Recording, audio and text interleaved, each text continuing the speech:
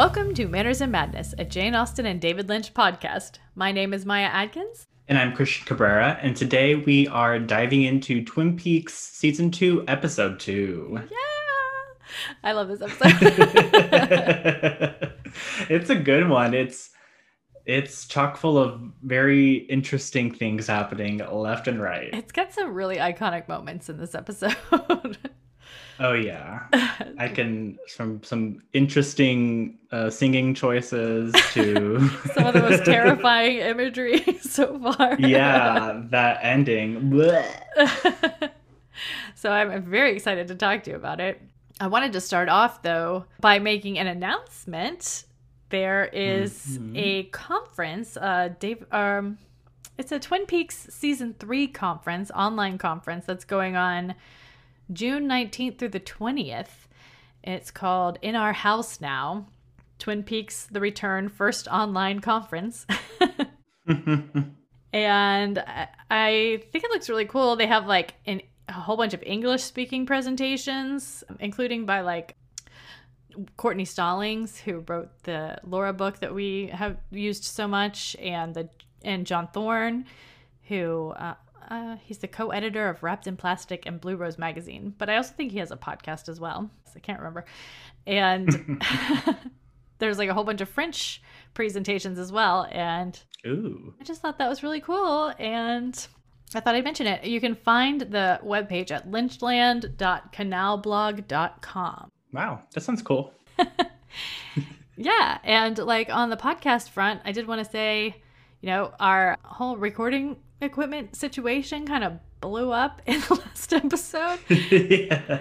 Luckily, we were planning on doing a bunch of Zoom ones for the next few episodes and for like most of Persuasion. But we're working on getting some new equipment, and it's very expensive. Because when I got all of our setup stuff, I just got like a cheap, inclusive package, and now I realize a year in and stuff is all breaking that it's like, well, no wonder it was so cheap. So I just wanted to mention, and I hate to ask, but on our Anchor page, there is a support button if you wanted to support us financially. Yeah. I really love it, especially considering all these expenses we're about to. And our ad, just so you know, it made a whole $50. So you don't make a lot of money from an Anchor ad.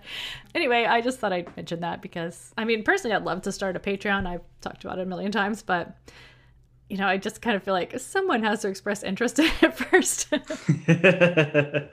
For sure. And, we would appreciate any sort of like support that we would get would go to the podcast, and any sort of podcast related expenses. It wouldn't be just being like, oh, let's, personal use or anything crazy. So you would definitely be supporting something that you love. Yeah, it would all go to podcasting equipment. Yes. And it would just improve the podcast tenfold. If this podcast really ever actually made money, I would so hire an editor so that we could do more podcasts. Yeah. Yes, we have plenty of ideas and we just need the time. But, we're happy to do this one because we love it. We do. Anyway, now that I feel like my cheeks are burning because it's very uncomfortable.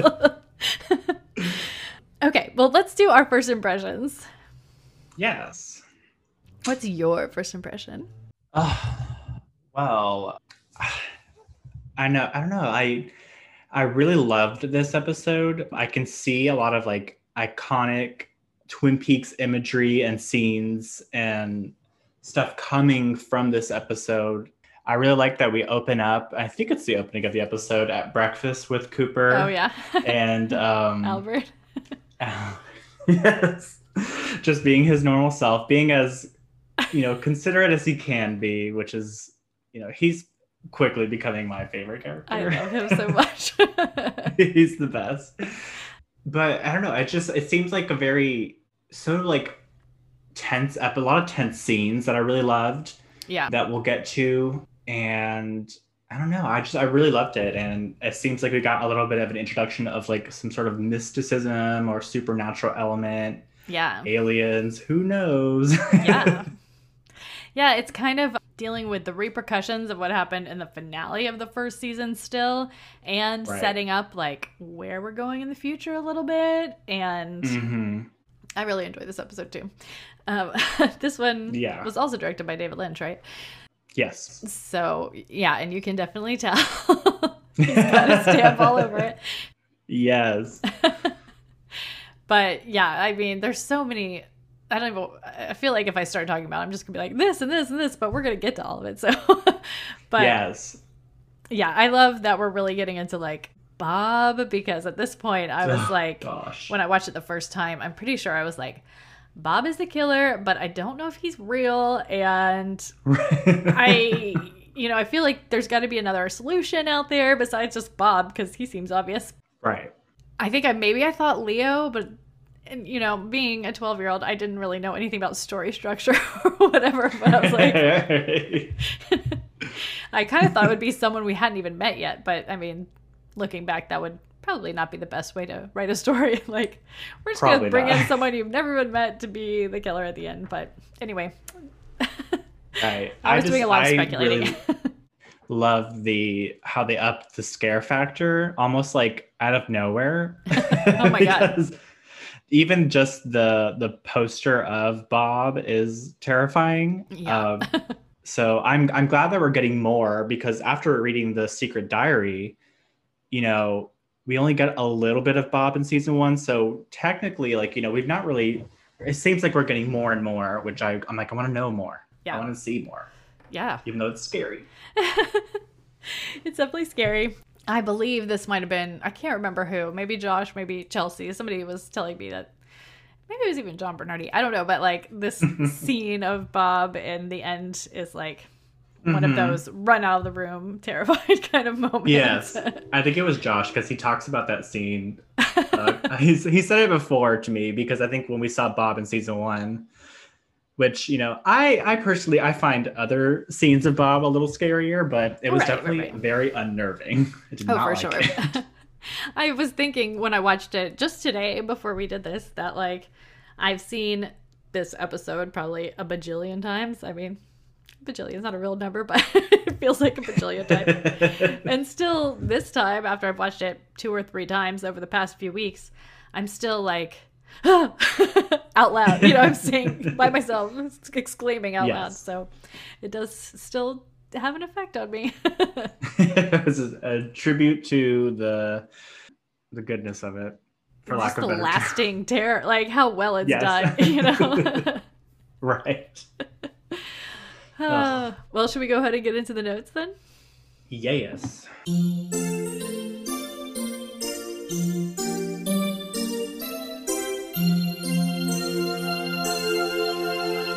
All right, so we are on episode 2 of season 2.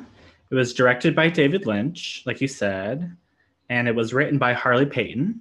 I guess we haven't really gotten any new characters, but some characters that I don't think we really get a lot before we got more of, like Don S. Davis as Major Briggs. Oh, Major Briggs. He's so good. I've really grown to. I mean, somebody. I'm always probably gonna be saying this. I love him, but yes. Like he turns into such a great character.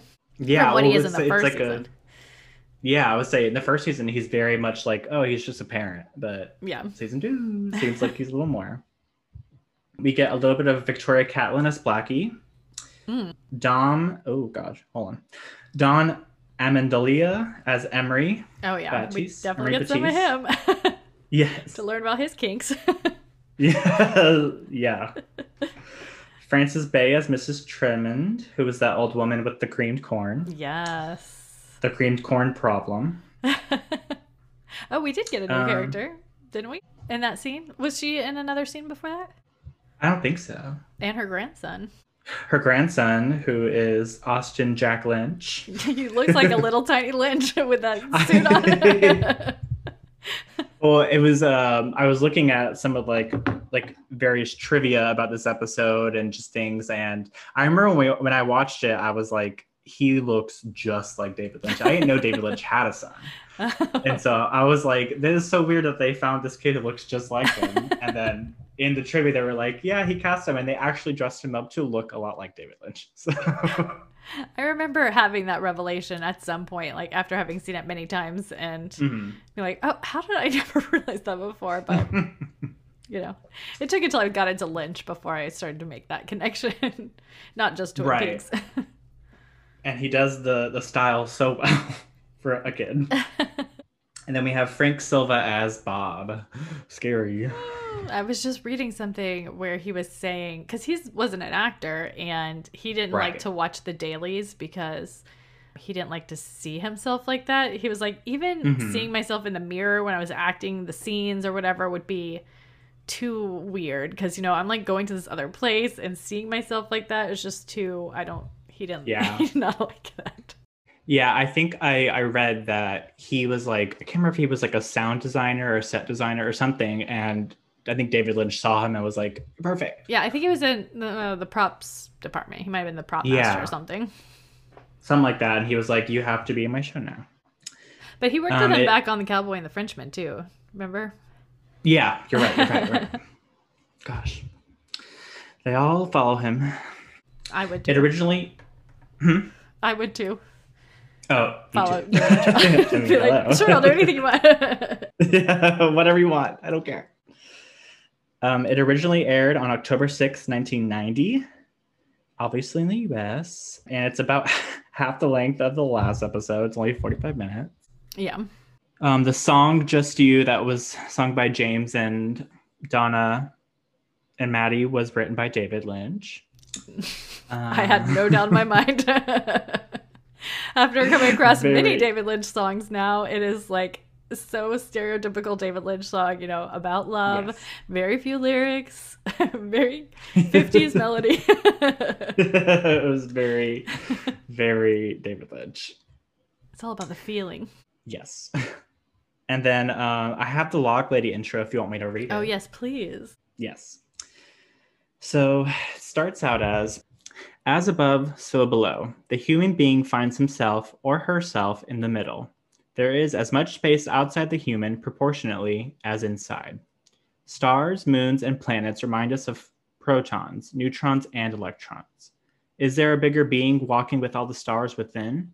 Does our thinking affect what goes on outside us and what goes on inside us? I think it does. Where does creamed corn figure into the workings of the universe? What really is creamed corn? Is it a symbol for something else? It's gross. That's what I think. I love creamed corn. I never liked green corn. I don't know why. Everyone else in my family liked it, but there's something about the sweetness of corn. Oh, is it too? You like not a big fan of sweet vegetables? Yeah, I'm not a big fan of sweet vegetables.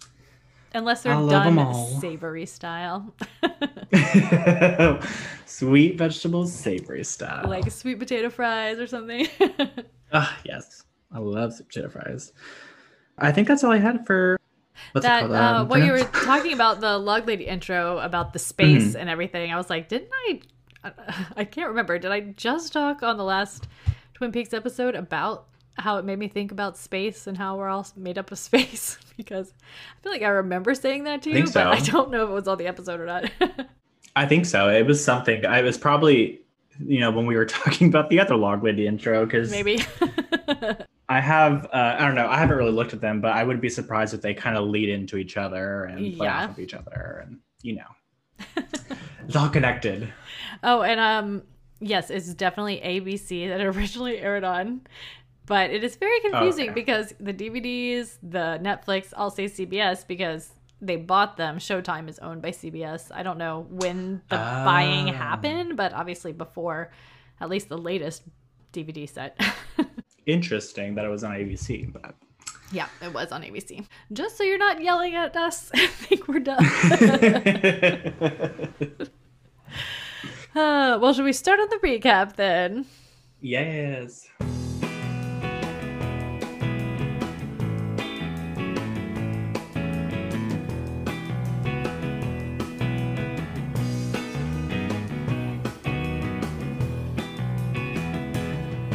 All right, it's called Coma.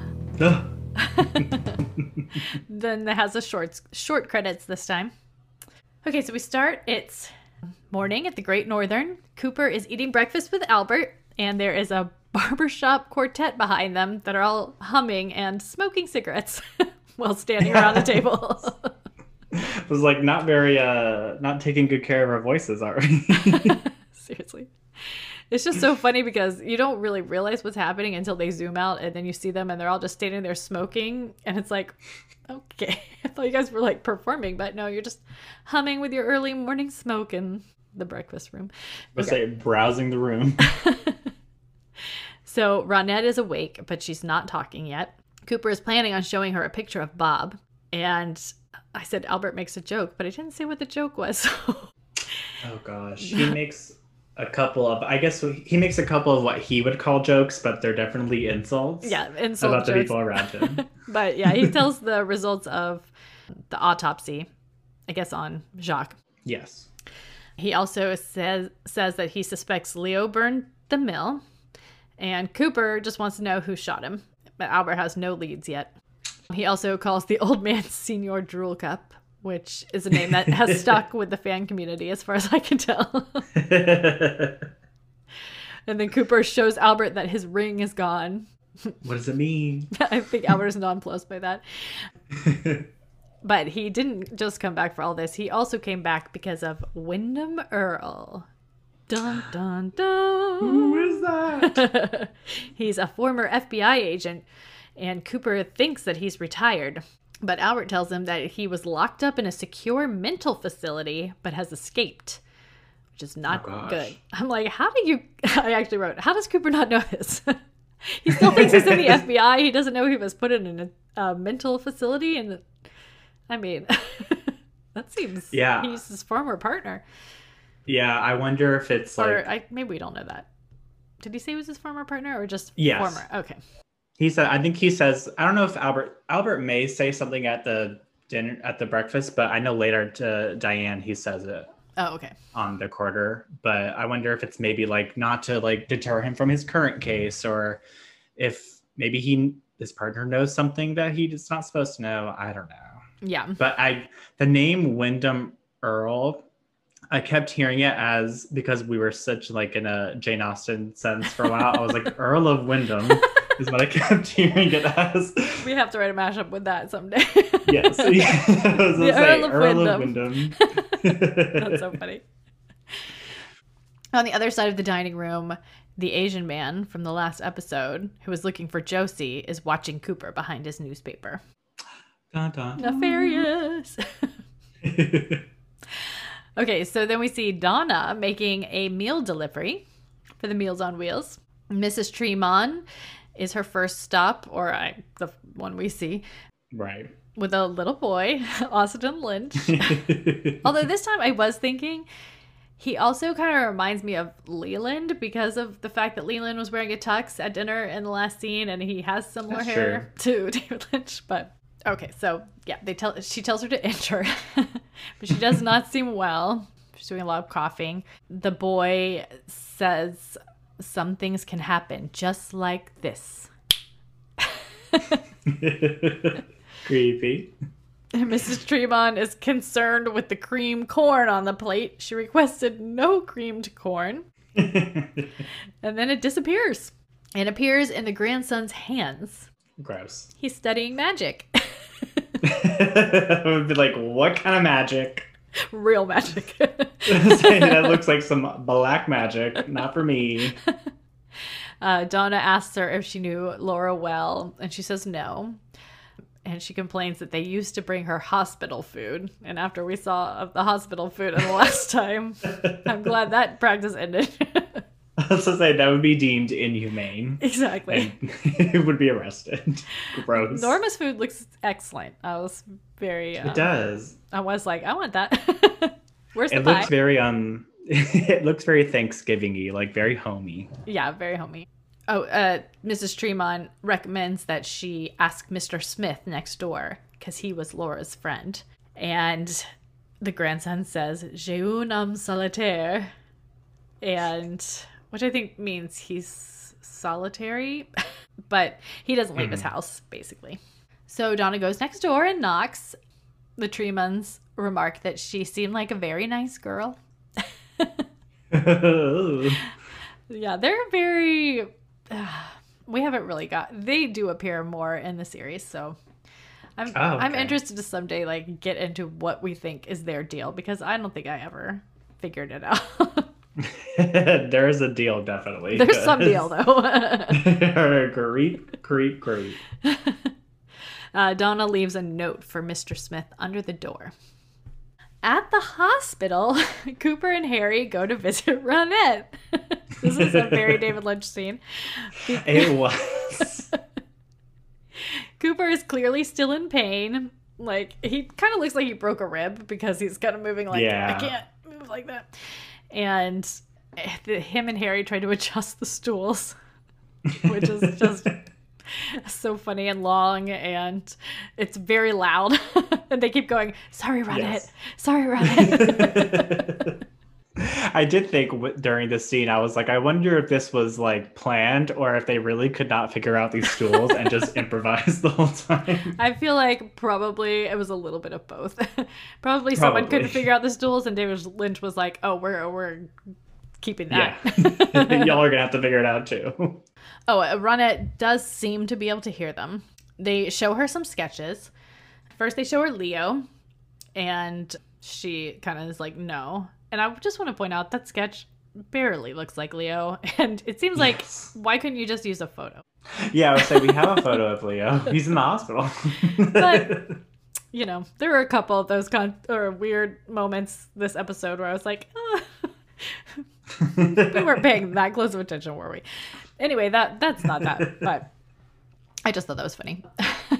Okay, then they show her the picture of Bob, and she reacts violently and starts saying train over and over and over. And kind of knocks out the light even. And then we see the Horn brothers. Ben and Jerry have 2 ledgers and 1 smoked cheese pig. Which do they burn? Not the pig. Smart choice, because I want to eat that pig. Me too. I was like, I wonder if that's Segouda. I love or cheddar. That's one of my favorites. They kind of work out the logic of which one would be the best one to burn, but they still can't decide. And they decide to roast marshmallows instead. Break out the hickory sticks. At the Double R, Andy is covered with tape and posting a wanted sign of Bob. You just hear like for like 3 minutes. Briggs is there, and he's kind of watching Andy. And then Margaret, aka Log Lady, comes in and sits next to Briggs.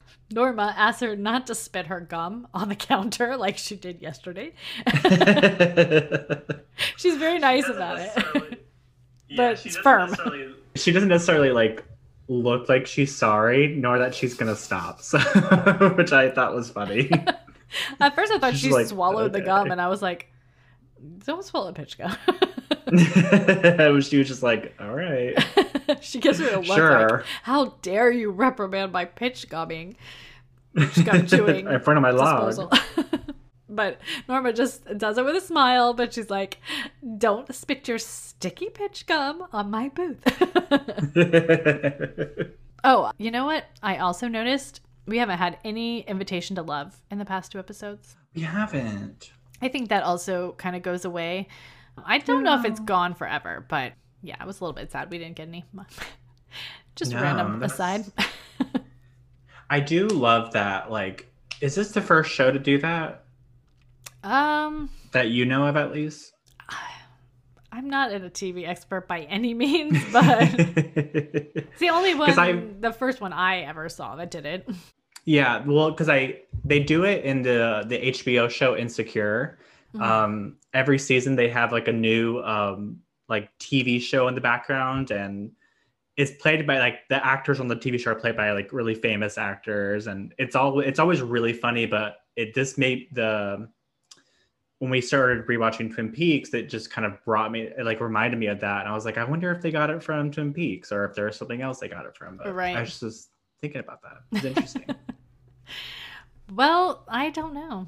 I really don't know. Tell us if you know if this kind of convention existed before Twin Peaks. Okay.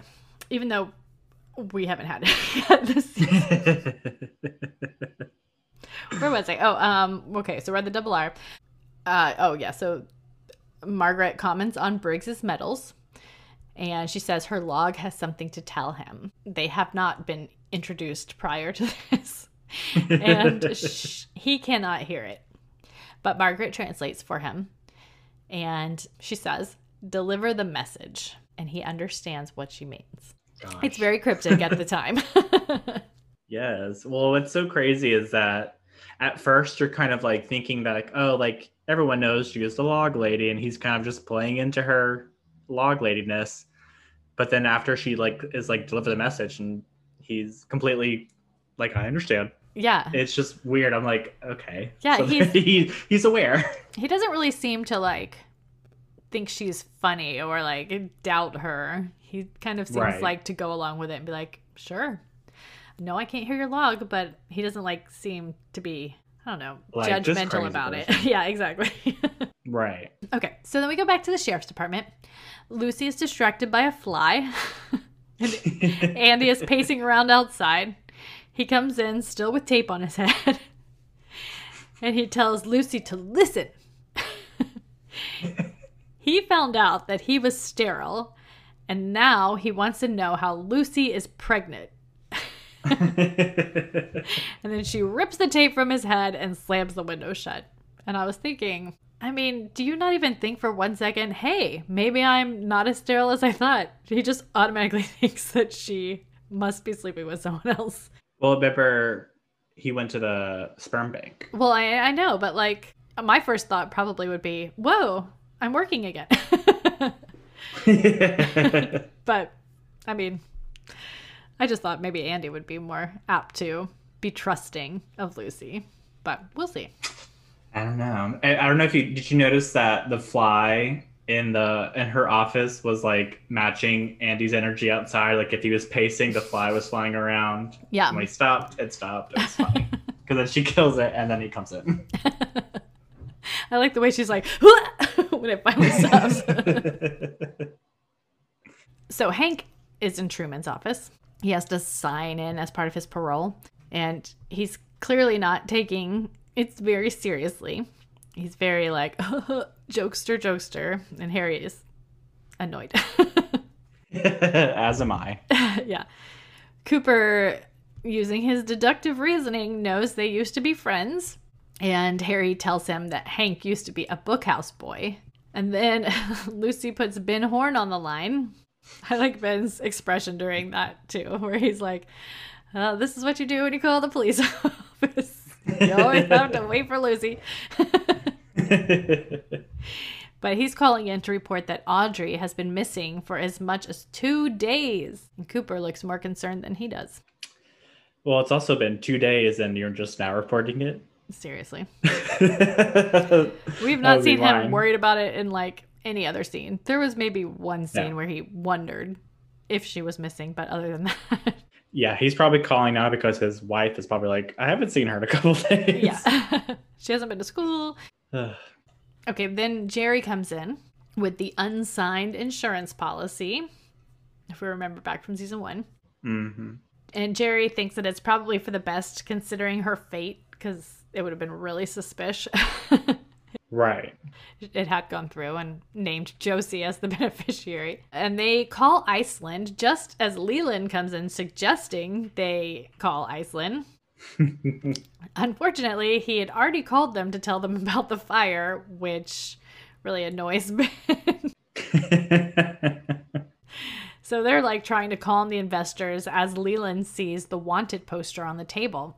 And he says that he knows him. He lived next door to his grandfather's summer house. Ugh. Dun, dun, dun. Finally, someone knows this person. I know. Leo. Oh, back at the hospital. Leo had a bullet in his spine, basically.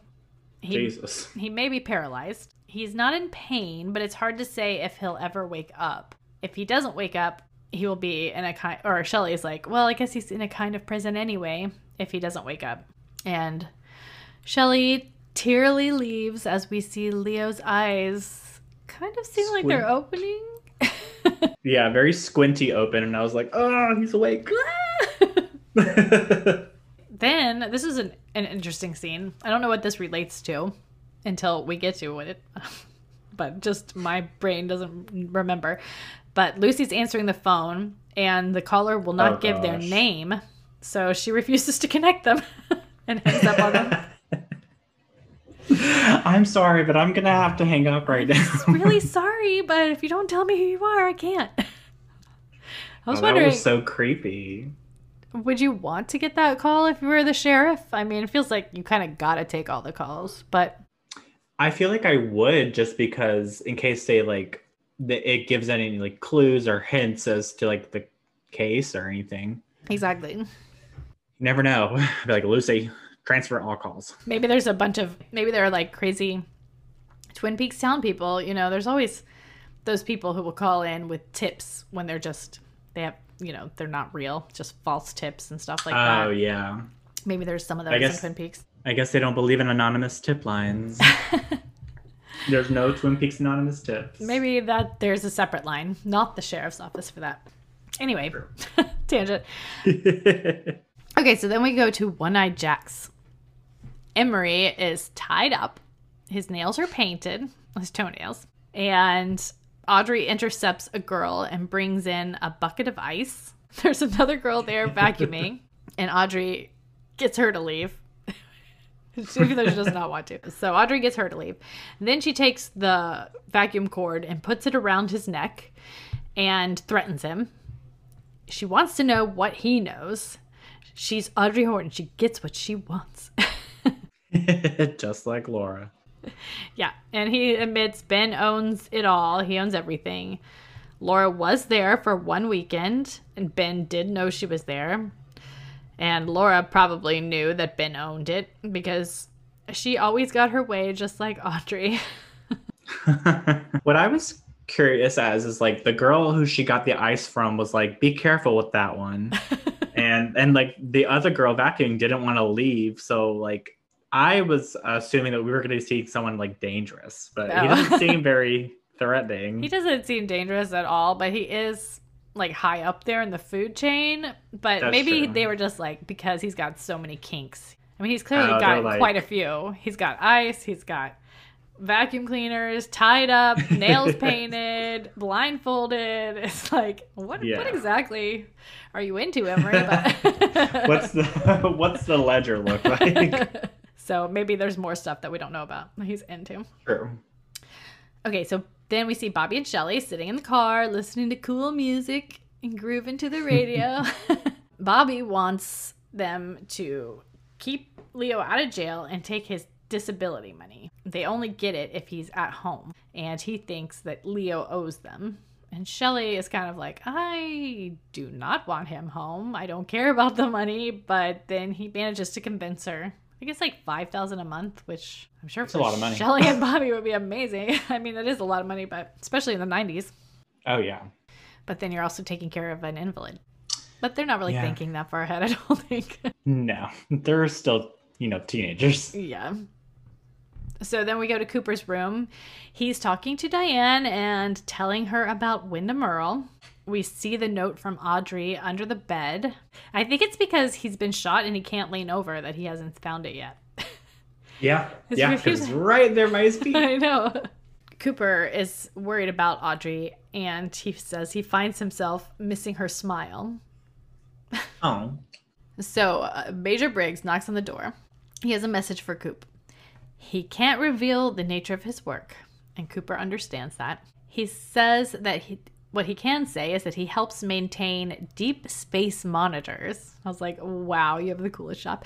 No, it's crazy. They get space info gibberish, just like lines and lines of it, until the time that Cooper was shot. And then suddenly it said, the owls are not what they seem. Excuse me? And the reason he brought this to him, because later in the morning was the word Cooper several times.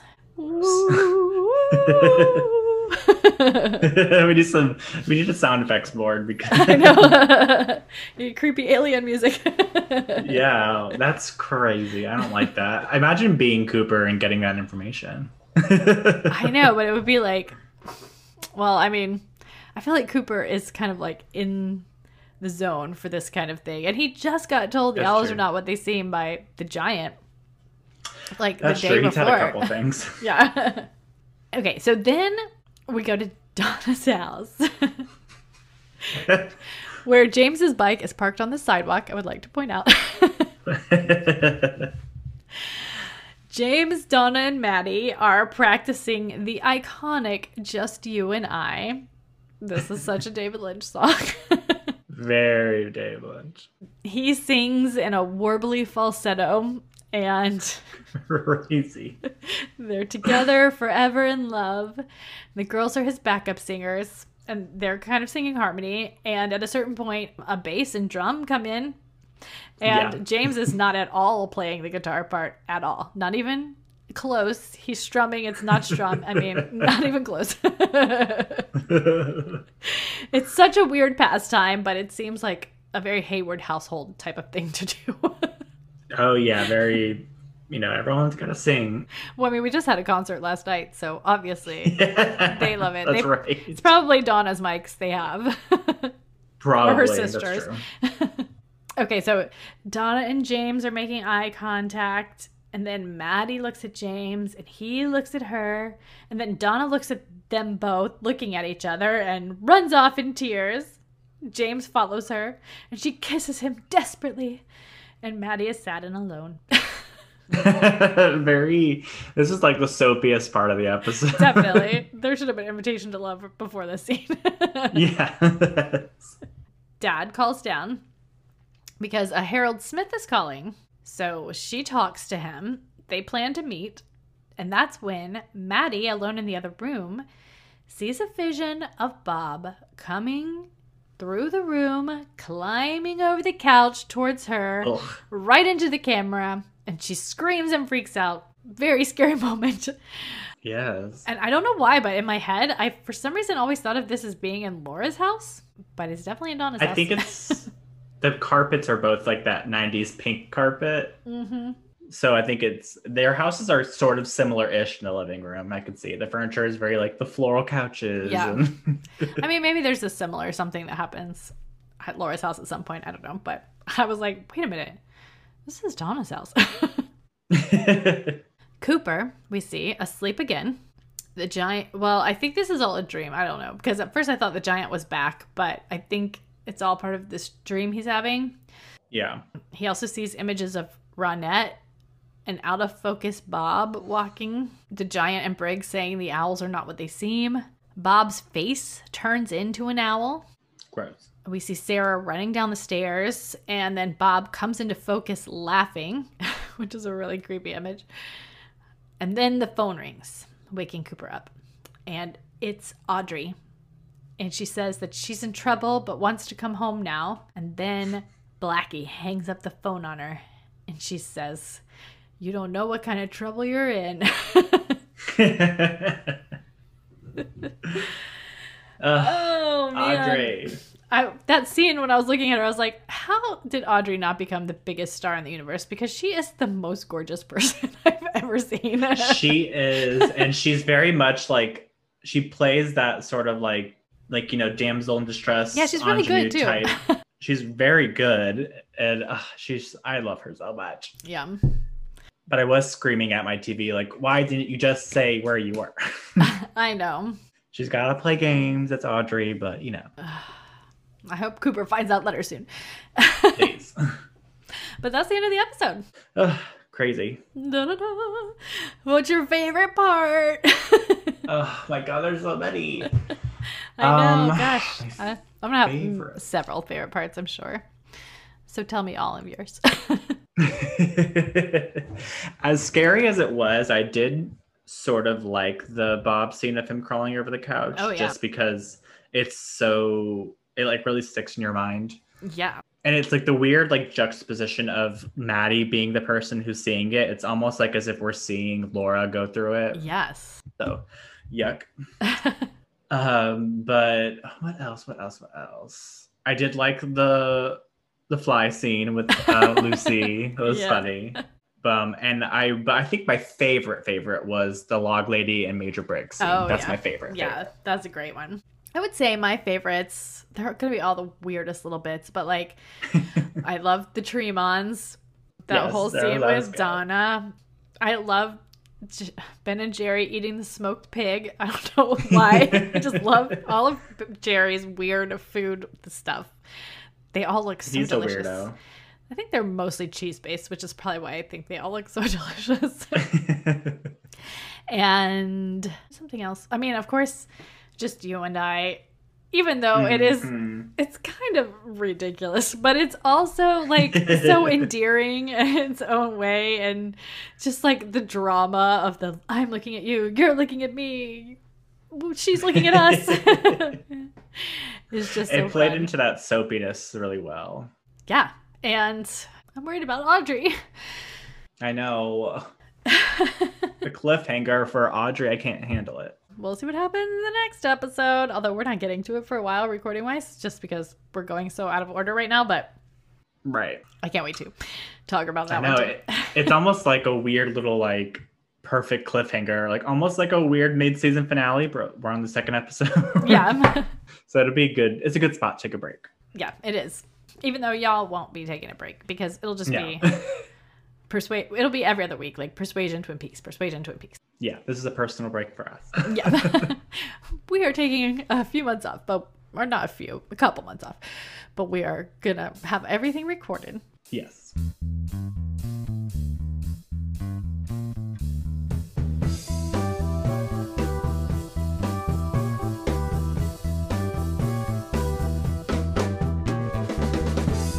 Okay, so let's get into the deep dive. Ooh. Okay, so again, I'm getting most of my deep dive stuff from that Twin Peaks Unwrapped book because it's so perfectly laid out. I just can't not. It's like, it's so easy. It's right there. Episode by episode. But the log line for this episode, Margaret Lanterman, aka the Log Lady, tells Major Briggs, deliver the message, which she does. Cooper, Cooper, Cooper. I don't like it. No. What does it mean? The aliens are talking to him. Okay. Well, I don't know if they're aliens or like, interdimensional beings. What's the difference? They're both scary. So also, there was a little interview with Harley Payton, and he said that there was no writer's room for Twin Peaks. Mark and David kind of wrote the outlines, and then he and Bob Ingalls both had offices like down the hall from them, but all the other writers that they had on at any given time were all freelance. And he said that was very rare for like how a show would get written. Interesting. And then there was an interview with Tony Krantz, who was the agent of both Lynch and Frost. And he recalled that the rise of Twin Peaks really elevated David Lynch, and it kind of pushed Mark Frost to the side. Like, it more elevated David Lynch than Mark Frost. And he, of course, was doing a ton of the work. And so this caused like a fracture in their relationship.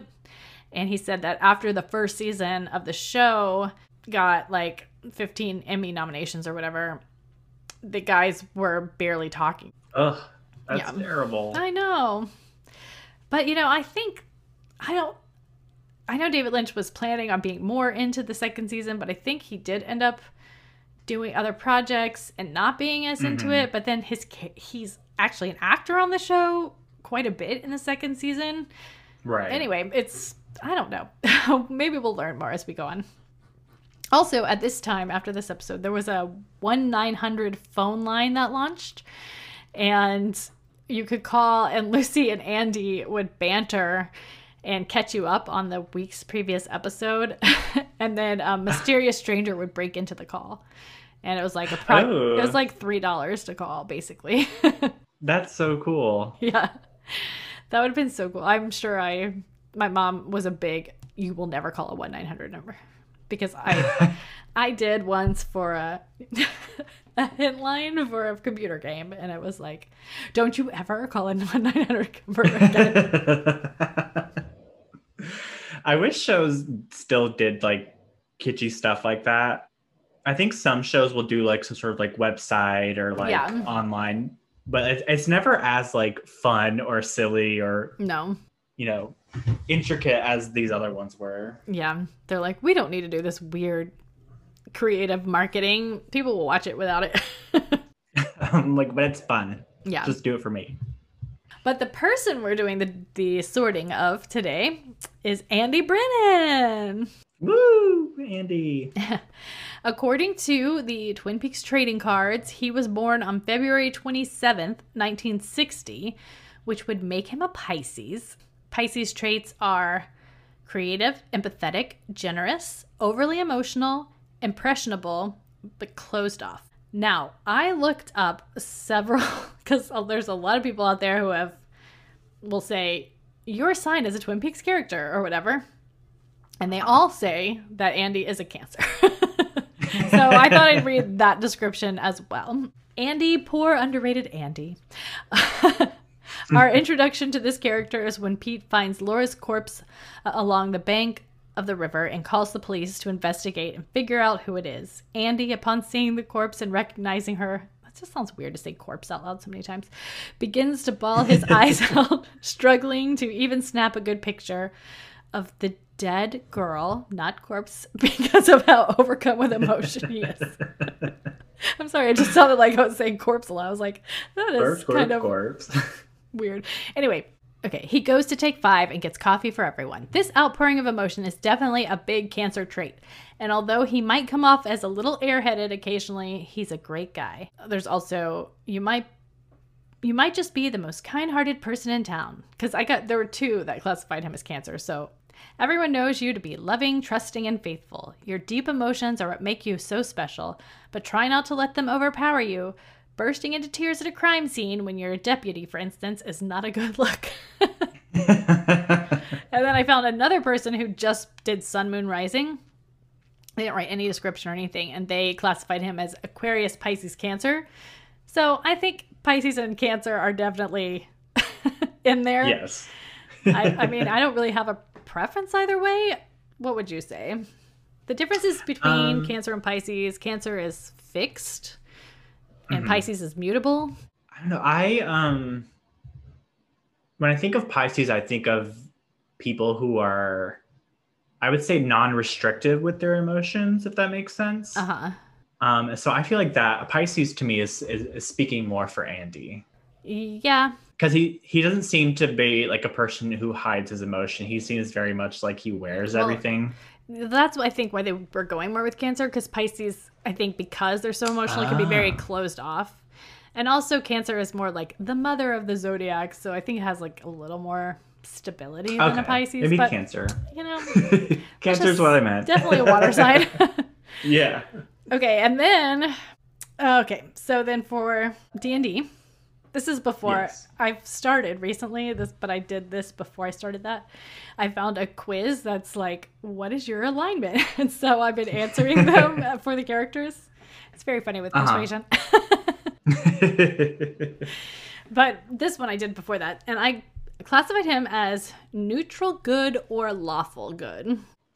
Yeah, I was going to say lawful good, just because obviously being a police, well, not obviously, but he seems to be very lawful in the sense of like following rules and everything. He is a police officer. He is a police officer. Yeah, sometimes they don't, but he is definitely one who sticks to the books. Yeah. And I would say not considering any sort of end results or and the consequences of his actions, his intentions are always like good and like for the good of everyone. Yeah. So I would say lawful good is a really good one. I agree. I think the only negative characteristic about lawful good is that they sometimes can be more for like the law and like you have like, and not so much the specific circumstances. Yeah. Like not acknowledging like complexity. But I mean, it's hard to say. I think Andy would just go by the law and feel bad about it later. So probably. Let's go with lawful good for sure. Yes, have we had a lawful good character yet? I don't believe we have. I since we don't think started so doing this. because huh? I mean, obviously Hank, or not, I always say Hank, Harry, who we classified in the first time, would have probably been a lawful good as well, I would think. I would I don't know. We might have said lawful good, but now that I'm thinking about it, We didn't say anything because we didn't do this kind of classification when we. I would say he's more neutral good because of like the Bookhouse Boys and That's a good point. because he kind of has like this. I wouldn't say it's a vigilante group, but like I don't necessarily know if it's very lawful for him to have this like independent Right. group trying to figure stuff out. So I would say he's more of a neutral good because I feel like he understands the complexities of situations. Yeah. So Andy might be our first lawful good. How perfect. Yes. Final thoughts. Oh, it was a crazy episode. I feel like so much happened and it went by so fast that I do want to rewatch it at some point just to be like, remember this for later, remember this for later. But I'm really excited to see all the Major Briggs stuff start to come out and Yeah. see him take a more integral part in the show. And the Log Lady too, obviously. But I'm interested to see how Audrey gets out of her situation. Yeah. Yeah. I would say I really enjoy that we're really starting to get into like the weird metaphysical, the owls, Bob and it's an owl, they're not what they seem, and like Yes. it's really starting to flesh itself out. We're getting more weird characters like the Tremons, and Yeah. that's the kind of stuff that just makes me want more Twin Peaks, because as much as I appreciate like the story of Laura Palmer and her death and everything, Mm-hmm. that's not really the kind of story that I gravitate towards in general, just Yeah. because it's too depressing. I mean, I don't know. So I like the whole metaphysical stuff. I like being able to think about it. And in a way, I think it kind of allows you to distance yourself from the story so that you can think about everything without having to get sucked into all that like trauma that's going on with the Yeah. characters when you identify too closely. So I definitely really like all this stuff, even though, it's all weird stuff that I still don't know what any of it means, but I still love it. It's my favorite. You do not have to explain yourself to me when it comes to art. Yeah, I think this is also art that is not very easily explainable and probably is not very explainable in very simple terms. So Yeah. it is, I think this stuff really elevates the show and that's what brings it to that next level and makes it so culty and cool. Yeah. So I'm excited for it. Yeah. I'm really excited to get into it more. Yeah, I can't me wait. too. This whole section is going to be great.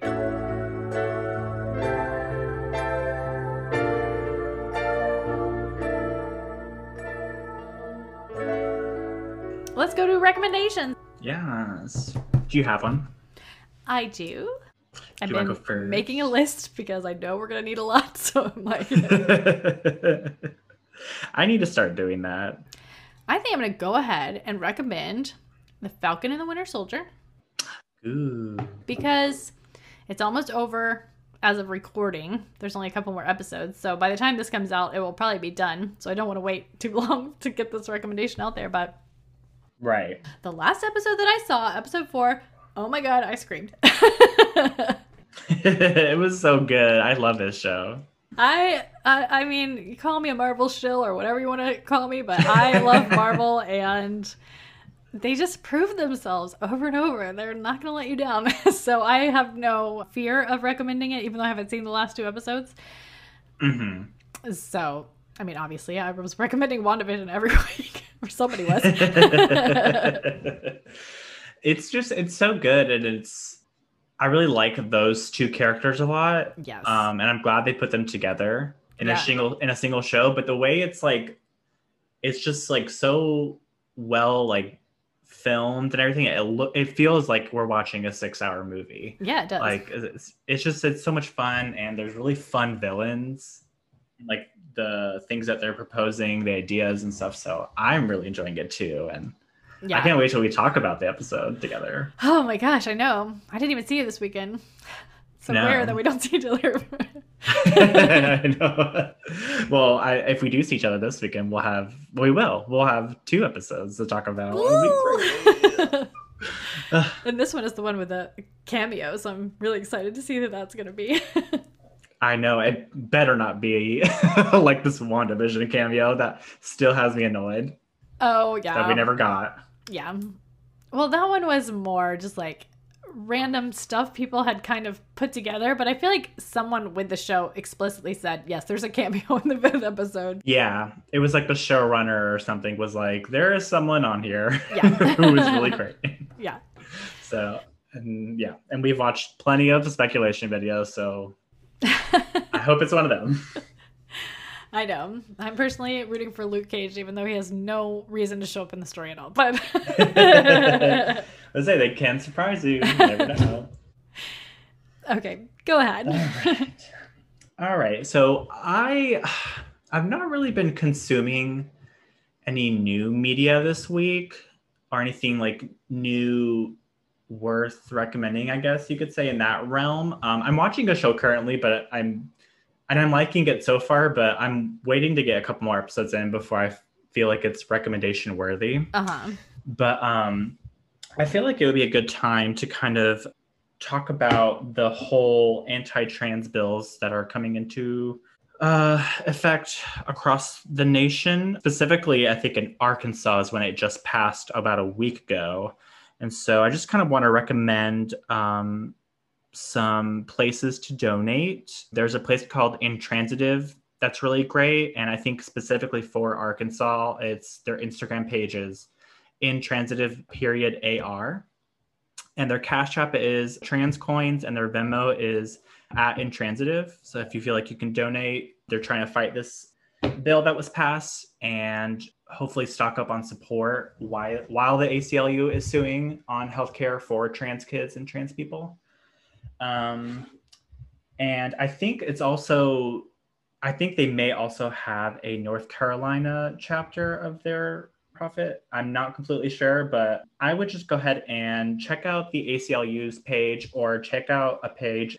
I think he is a lawyer. I'm not sure. I think he works for the ACLU. His name is Chase Strangio, and he has all sorts of resources and articles and stuff like that on his page that will tell you where to go donate and to help fight. That is a great suggestion. Thank you. Yeah. It's so, I hate the way politicians use groups of people, especially marginalized people, as like trying to create some problem that doesn't exist and then just, making everything worse. It's just, it hurts my heart, and I don't go donate to those places and do all you can.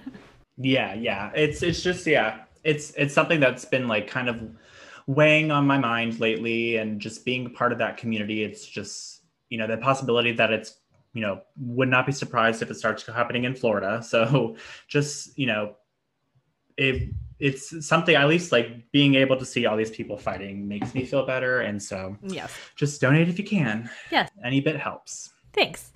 If you would like to was there something I wanted to say before that? Anything about next week, maybe? Oh, yeah. Or we can wait till after. Yeah, next week, actually, we're starting Persuasion, the book. Woo! Next book. I'm so excited. We're going to start recording that in a week, and we are recording it all in a week. That's going to be 6 episodes of Persuasion, but we are going to be releasing it to you one every other week. So it'll be Twin Peaks, Persuasion, Twin Peaks, Persuasion for 12 weeks or whatever. And then it'll be the middle of summer. We'll come back with a check-in. After our break. Yeah. So we if you're just a David Lynch person and you're like, I don't know, Jane Austen, jump on in to Persuasion with us. It'll be easy. You only have to read a certain amount every 2 weeks. Listen to the audiobook. Persuasion is not one of her funniest books. It's definitely a lot more introspective and quiet, but it's a short book and it's a lot of people's favorite, especially older people.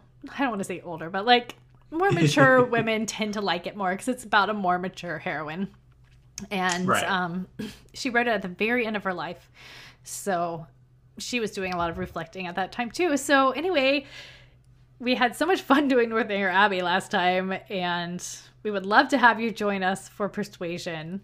Yes, I'm super excited to get back into her books. I would say after reading Northanger Abbey, I'm more excited to start a Jane Austen book than I was before. So, and especially one that is like, I feel like we're in a time period now where we're going to be more introspective going forward. And so it'll be an interesting read considering the times. And we're going to have Kristen, who did Northanger Abbey with us, back for some of those episodes, which I'm very excited to talk to her again. And I also wanted to say, we'll give you our contact information in 1 second, but if you, even though we're recording these early, still feel free to write into us about like what we're talking about that particular week. And please. We will either talk back to you directly, or we will, add it to the big check-in that I'm sure we'll do, because it'll be a lot of stuff we're covering. It'll be a big summer check-in. So we're happy to add to it. Yeah, please write us, and we would love to hear from you. Yes, for sure. And if you want to write to us, you could email us at mannersofmadness@gmail.com. You can DM us on Twitter @mannersmadness, on Instagram @mannersofmadnesspod.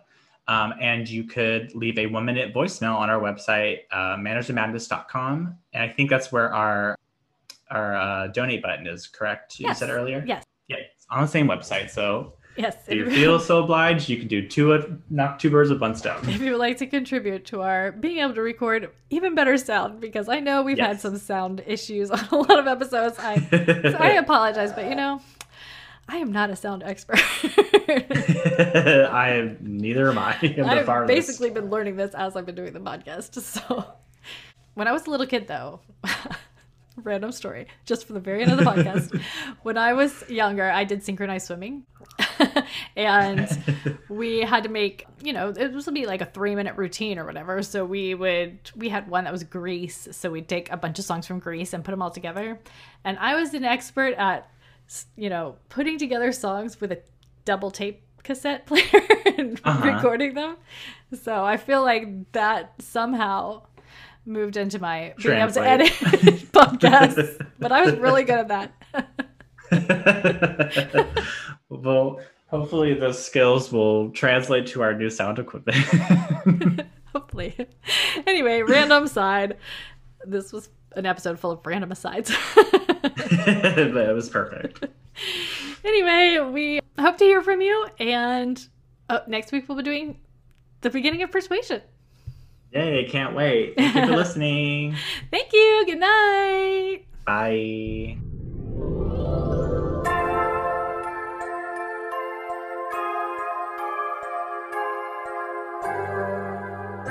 I hear a snorter. Mabel. Hi, Mabel. Quiet. You gotta be quiet if you're sitting up here. She looks like she's looking at me. She's been very observant of screens lately. She's been watching a lot of TV for some reason. She just was watching. If this was a video podcast, y'all would see the cutest little face popping up right now. All right, I'm gonna put you down. Run free.